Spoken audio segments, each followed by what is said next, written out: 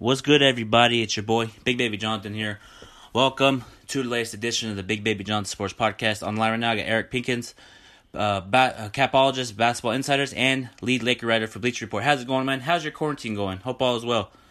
Not too bad. It's raining right now, so can't get outside to play a little hoops in the back. But other than that, trying to make the best of it. Yeah, in today's show, we're going to talk about the NBA playoff format and how is the cap going to affect certain players and teams. So first off, let's talk about the NBA playoff format.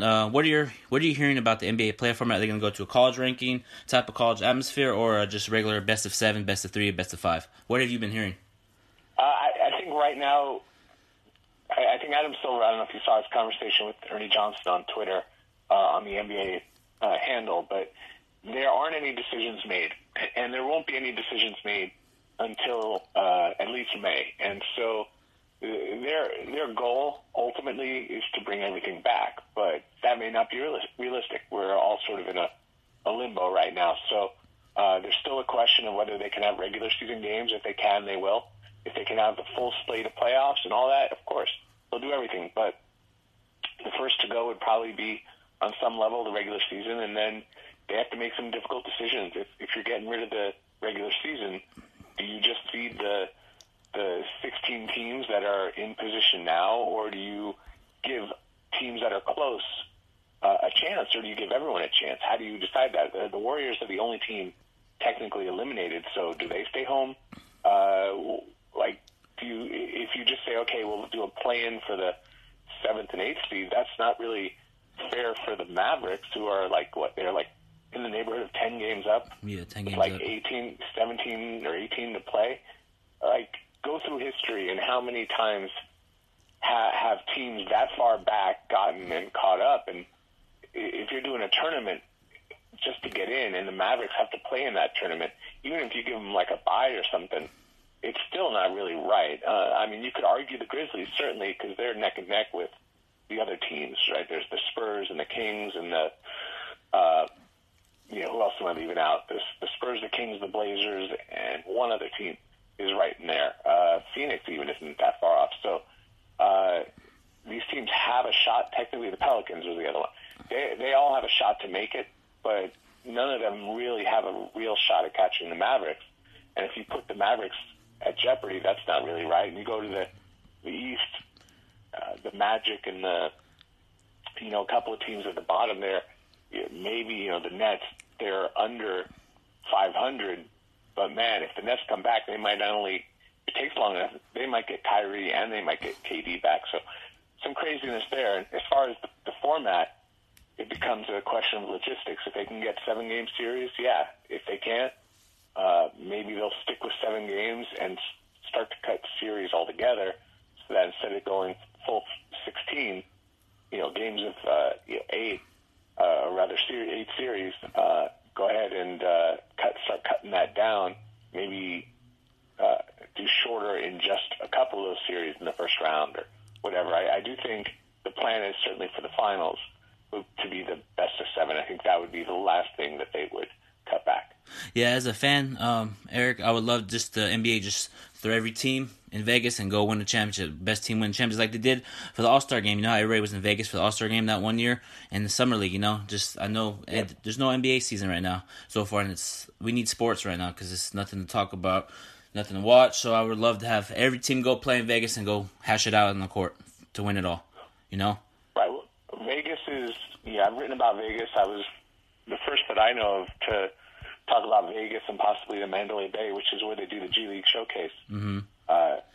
You would need to quarantine all the players, it's not just the players. You're talking a few hundred people, really, to pull off a game, from the referees to the stats crew to the trainers to the physical therapists and the coaches, and then you have the broadcast, and et cetera, et cetera. One person infecting the lot could be serious, and I don't worry as much about the games being played against each other. The teams will only play, if you play 20 minutes in a game, maybe you're on the court for 30-something, 40 minutes in real time, but if you're practicing with your teammates, you guys are going at it for a few hours a day, or you're around each other all the time. it's going to spread within the team. So there's a lot that could go wrong. So the idea would be to quarantine everybody in like the Mandalay Bay, no one in, no one out, just full protection. And I don't think we're anywhere close to knowing that that's safe yet. So the league and the players union, no one's going to rush to do anything if they feel like it's not safe. So we need to get a better sense that this thing is under control before we really seriously consider a return to basketball. Yeah. I also read Brian Windhorst saying that the league is considering shutting down, and then that didn't happen. But like, as a sports writer, like, what is the preparation each and every writer does for every game as a sports writer? Well, I mean, like a typical game would be, it depends on what your coverage is, but like if I go to, like, for instance, the Lakers or a Clipper game at 7:30 tip, you got to get there typically at around 5:45 to get the first coach, and they talk for less than, but they have a 15-minute window, and then the next coach goes for another 15. Then there's a little bit of a break, and then they open up the locker room, and the locker room's open for 30 minutes. And then after you get the locker room, you go and you maybe grab a bite to eat. Maybe, they have like a cafeteria type setup, or maybe you have to write, and you write some pregame stuff. You watch the game. Some people have to, if you're doing a game story, you've got to put that material out by the end of the game, so it's ready to go right when the game stops. And you go to the locker room, you get some post-game quotes, and then you head home. So it's a maybe I get home in that kind of schedule. You get home around 11:30 p.m. So it's like a 6-7 hour day, but it's fun. You're going, I'm not complaining at all. It's like you're going to a basketball game, you get compensated to be there. You're not paying to watch the game, so it's a blast. I'd love to get back to that, but right now we're not. The games that I don't even know how they would have fans at this point when they resume. I don't know how they would handle the media. Do they not have media at all? Do they have a small contingent? And is that contingent sequestered or quarantined as well? And then who picks which media gets in? That's a tough one. So that, there's no clear path on how this is going to proceed, but we just have to be patient. And I to a degree, trust Adam Silver and Michelle Roberts and the leadership, Chris Paul, to make the best decisions they can, but there may not be fair decisions to make. I think people are going to lose out in one way or another just based on what's happened in life. It's better than those who are actually fighting for their lives and fighting for real stakes. This is pretend stakes when you really think about it. Yeah, I agree with you 100%, man. But if the NBA season did get canceled, how is that going to affect the cap situation around the league if they did cancel the season? Well, I'll simplify it. Basically, the league and the players split the money that comes in. It's almost 50-50. We'll call it 50-50 just to be simple. So if the league was planning on bringing in $8 billion, the players were going to get $4 billion. And if the players had been paid too much or paid too little, there are mechanisms to make sure that 50% mark hits, right? So what happens if the players were scheduled to make $4 billion? The league was scheduled, based on what was booked, to bring in $8 billion, but now suddenly games are canceled, and now we're talking about $6 billion, and they lose $2 billion. Well, the players are still getting their $4 billion. That percentage is off, so the money has to come back somehow. And the league already withholds 10% of the player checks just to make sure that the system works, and that's like a normal thing that's been going on for a long time. And if the system worked, the players get their money back, and if it was out of whack a little bit, the league will keep some of it or all of it. In this case, they're going to keep all of it. So I don't know what kind of losses we're looking at yet, but we could be looking at over $1 billion in losses, maybe $2 billion.